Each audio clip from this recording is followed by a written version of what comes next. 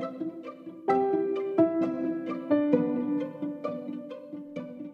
centuries, humans have been growing alongside our botanical brethren. Our histories have mixed and mingled to bring us modern medical marvels, faded folklore, and everything in between.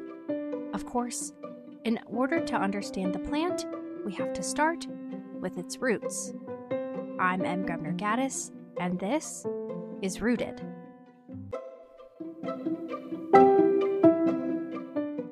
Hello there, and welcome back to another episode of Rooted. This week we're taking a closer look at one of the towering giants of the forest, a tree with several tall tales to tell, Scots pine. First things first, Scots pine, otherwise known as Pinus sylvestris, is a large evergreen pine tree. It gets up to 115 feet tall, 35 meters for our non-US pals, with trunks about 3 feet or 1 meter wide. It's part of the pine family, with relatives such as cedar, hemlock, and spruce. They have an average lifespan of 150 to 300 years, so they're basically the grandpas of the forest. I mean, Pinus sylvestris? Have you ever heard a more grandpa-esque botanical name? So sweet. One thing you should know about me is that I get really excited about trees and their records. So you know I've got to share some with you. The tallest Scots pine lives in Estonia. It's 215 years old and is a staggering 153 feet, or roughly 47 meters, and was measured in 2015. The oldest Scots pine lives in Finland and is roughly 780 years old this year, but it's hard to estimate its true age due to the commonality of inner trunk rot in old-growth pine species. This one was measured in 2007 by the Finnish Forest Institute, but there is some debate here. Like I mentioned, trunk rot can make it really hard to tell how truly old these trees are. If just counting rings, the oldest tree is technically in Poland, clocking in at 623 years old when sampled in 2021, making it about 625 years old this year.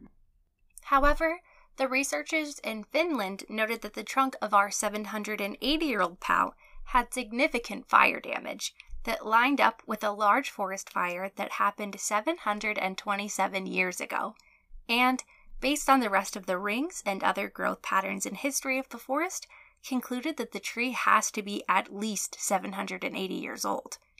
If that doesn't make your heart burst with pride, I just don't know what to tell you. Anyway, these gentle giant grandpas are native to a wide variety of regions, spanning from the dreary depths of the modern-day UK to the sunny skies of the Mediterranean. With such a wide spread, you might be surprised that Scotland chose it as its national tree, but it's worth noting that there's a very specific subspecies known as the Caledonian pine that is only found in the Caledonian Forest region of Scotland. It thrives in the very specific temperatures and soil in this region and is unable to grow virtually anywhere else, making it super unique to Scotland. As a general rule, Scots pines prefer peaty bogs or the sandy, rocky soil, but thrive in drier conditions, where they're less often outcompeted. Because they aren't too picky, they're a great early addition to the forest. They are often some of the first trees to start coming back after a forest fire, which not only allows them to get in early and grow so large, but also makes them a vital addition as they supply protection and shade for the rest of the plants who will soon be growing in. They aren't too sensitive to changes in precipitation or nutrient density, and because they're relatively fast growing, they weren't impacted much when logging became more common. They are, however, very tasty, so the biggest challenge they face early on is actually grazing livestock, who not only compact the earth to prevent seedlings from breaking through, but also may snack on their tender little heads, stopping them in their tracks and preventing them from becoming the towering tree giant of their dreams.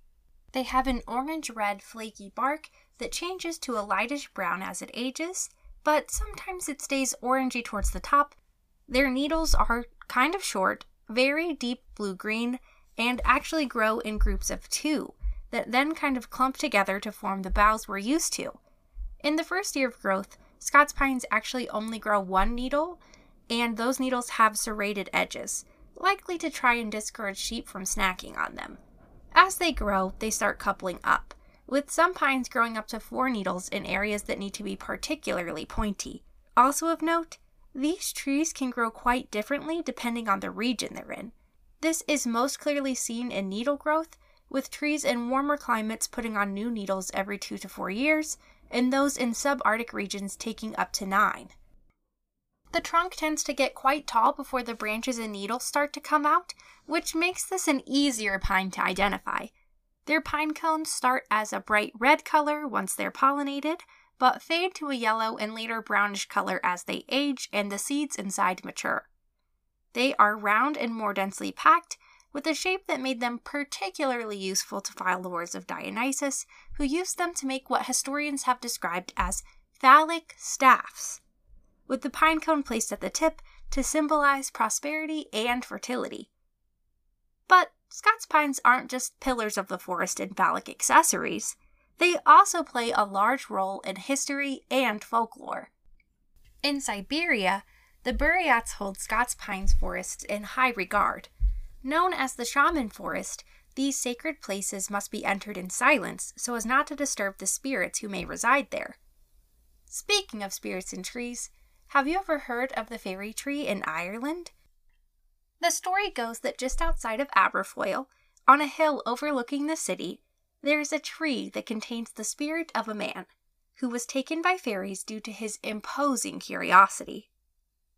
The man in question is none other than Robert Kirk, a 1690 reverend who was one of the only members of the church at the time who was still willing to accept local pagan traditions, believing that these traditions could still exist in harmony with Christianity, provided that fairies were real and therefore a part of God's creation. But here's the thing. Fairies really don't like it when humans go poking around near the entrance to their realm, which is exactly what Robert was doing. He went so far as to regularly go to Doon Hill, the hill he believed the fairies lived under, and just lay there for hours, with his ear pressed to the ground listening for their movements. This started as a thing he would do like every other week in alignment with the moon cycle, as it was believed that's when the veil between the realms was the thinnest. But before long, Robert was doing this like every day, all the time. He had a job, a pregnant wife, a Bible to finish translating, and like a million other responsibilities, but instead, this man chose to just sit with his ear to the ground, ready to jot down even the tiniest noise. One day, Robert actually fell asleep on the hill, waiting to hear the fairies. And that's when they saw their chance. Tired of his meddling, the fairies took his soul and trapped it in the nearby tree, freeing themselves of his imposing listening sessions forever. That's one way to do it, I guess. But the tale doesn't end there. Remember how I told you his wife was pregnant? Well, as luck would have it, Robert's ghost appeared to his cousin Graham and told him that he was, in fact, trapped in the tree, and that the only way to free him would be at his child's baptism. He explained that he would be able to appear once again at the baptism, and upon seeing him, his cousin was to throw a steel knife at him in order to free his spirit. Easy enough, right? Like, what baby shower is complete without hurtling knives at ghosts, right?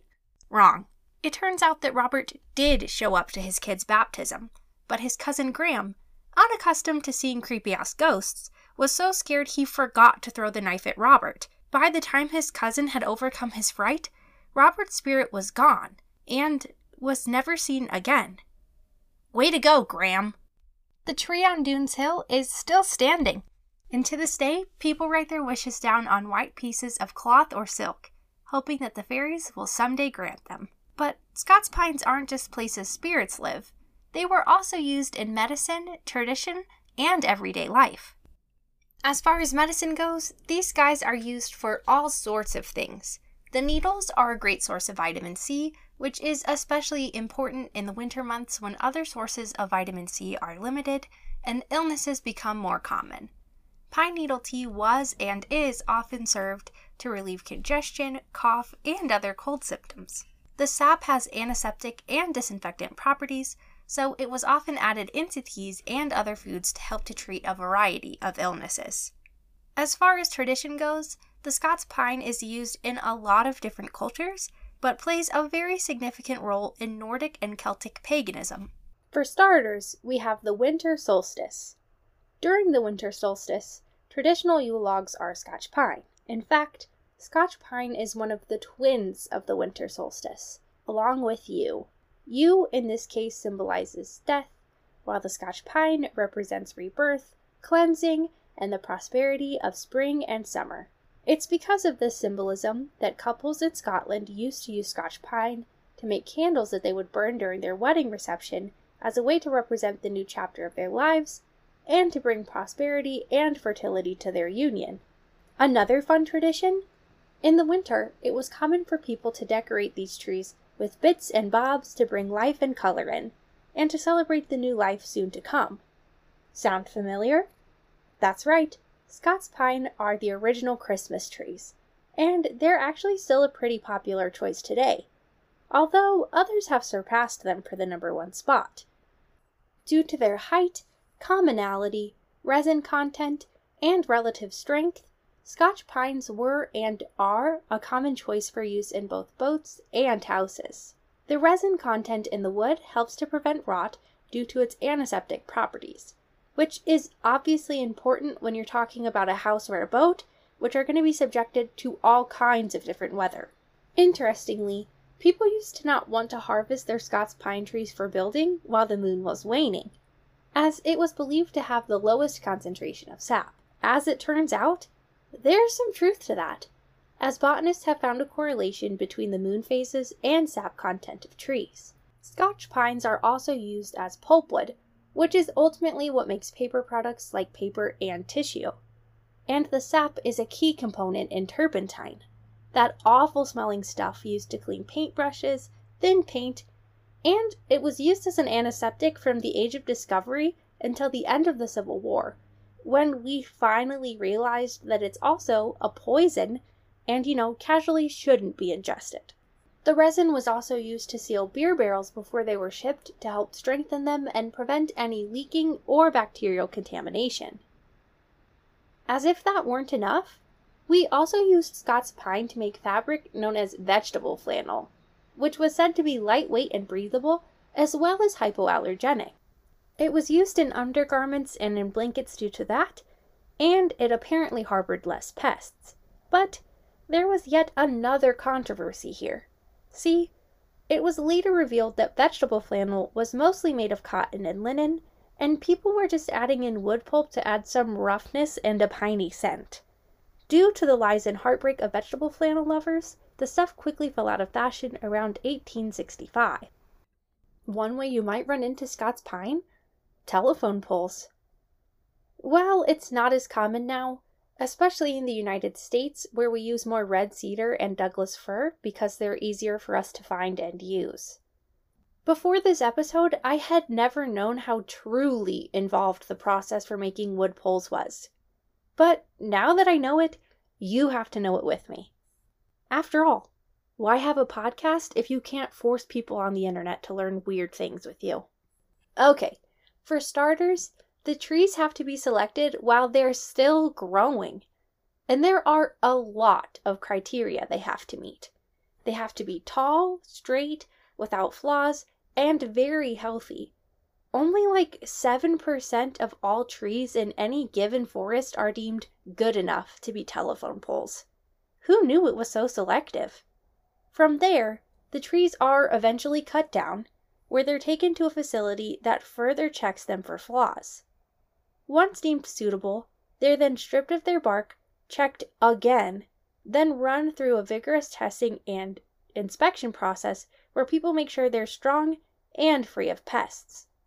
Next, they're chemically treated externally to prevent fungus and other pests from eating the wood, then soaked for hours to be treated internally. Imagine how big those tanks have to be to soak a telephone pole. Crazy stuff. Then, the pole is given a little birthmark so that people who work on them can identify the material used, age, and other details of the tree. After this stage, The poles are eventually shipped to their new homes, installed, and will serve their purpose for roughly 70 years before needing to be replaced. To date, there are roughly 150 million wooden telephone poles in the US alone. Other than building, we also have uses for Scots pine in medicine and in science. In medicine, we're currently studying the extracts of Scots pine bark, specifically using methanol and acetone to treat the parasite Cryptosporidium parvum, which causes extreme gastrointestinal distress and sounds like a spell from Harry Potter. Most cases of infection are due to ingesting this nasty guy from water or food, and unfortunately, the treatments we currently have aren't really all that effective. Luckily, researchers from a 2021 study titled Extracts of the Pine Bark Pinus sylvestris Inhibit Cryptosporidium parvum Growth in Cell Culture was funded by the Research Council of Norway and the Binair Program, as well as the Norwegian University of Life Sciences and the Norwegian Research Council. This study started looking into the pine bark extract as a solution because it contains very concentrated tannins that inhibit the growth of C. parvum. While more research is certainly needed, this is a promising start. But our use cases don't stop there. Scots pine also plays a vital role in our understanding of dendrochronology, the study of how old trees are. Remember the controversy from earlier about the world's oldest Scots pine? Yeah, it turns out we have a lot to learn about how to properly age trees, as counting rings is only really effective as long as the inside of the tree isn't rotted out. So, because Scots pines are a grandpa of the forest and prone to inner trunk rot, they have forced scientists to continually test new methods of aging trees, which now include things like radiocarbon dating, using pollen records, and lichenometry. For a little more detail on those last two, we can use the pollen record, or the pollen that's trapped in sediment, to track when a tree would have existed in an area. So, if we have a record of the fact that pollen from the Scots pine was in an area where rings rotted out, we can still assume it was there for that time period, which can give us a little more data to fill in the literal blank. Lichenometry is typically used to tell us the age of exposed rocks by looking at the growth of lichen, but it can also help to cross-reference tree age in the same way we use the pollen record. And the science doesn't stop there. Scots pine is also a great way for us to study the long-term effects of radiation exposure, as a significant number of them were exposed to the radiation following Chernobyl, which continues to impact them to this day. Scots pines are extremely sensitive to radiation exposure, and, due to its haploid endosperm, the haplotype and recessive mutations are passed on, making it easier to see the long-term impacts on not just established trees, but also their offspring, meaning we can more directly see the impact that radiation exposure has on future generations, too. Do you live in an area where Scots pines are common? If you do, please give them a big hug from me, and thank them for being our forest grandpas for so long. It's a tough job, and they're doing it so well. Before we wrap up this episode, I just wanted to thank you guys so much for your continued support of the show. We are already at 500 downloads, which I never even dared to dream about, let alone reach so quickly. And thank you for being so receptive of our first ever ad. It really helps me to be able to keep producing the show, and hopefully be able to make more content for you soon. As a fun fact for listening this far, I actually used to write a lot of ads, but I've never gotten to read any of them. It's wild on this side of the mic, but I'm just so honored to have a chance to do it. You are all so generous and so lovely, and I can't wait to come back next week with new facts and fables for you.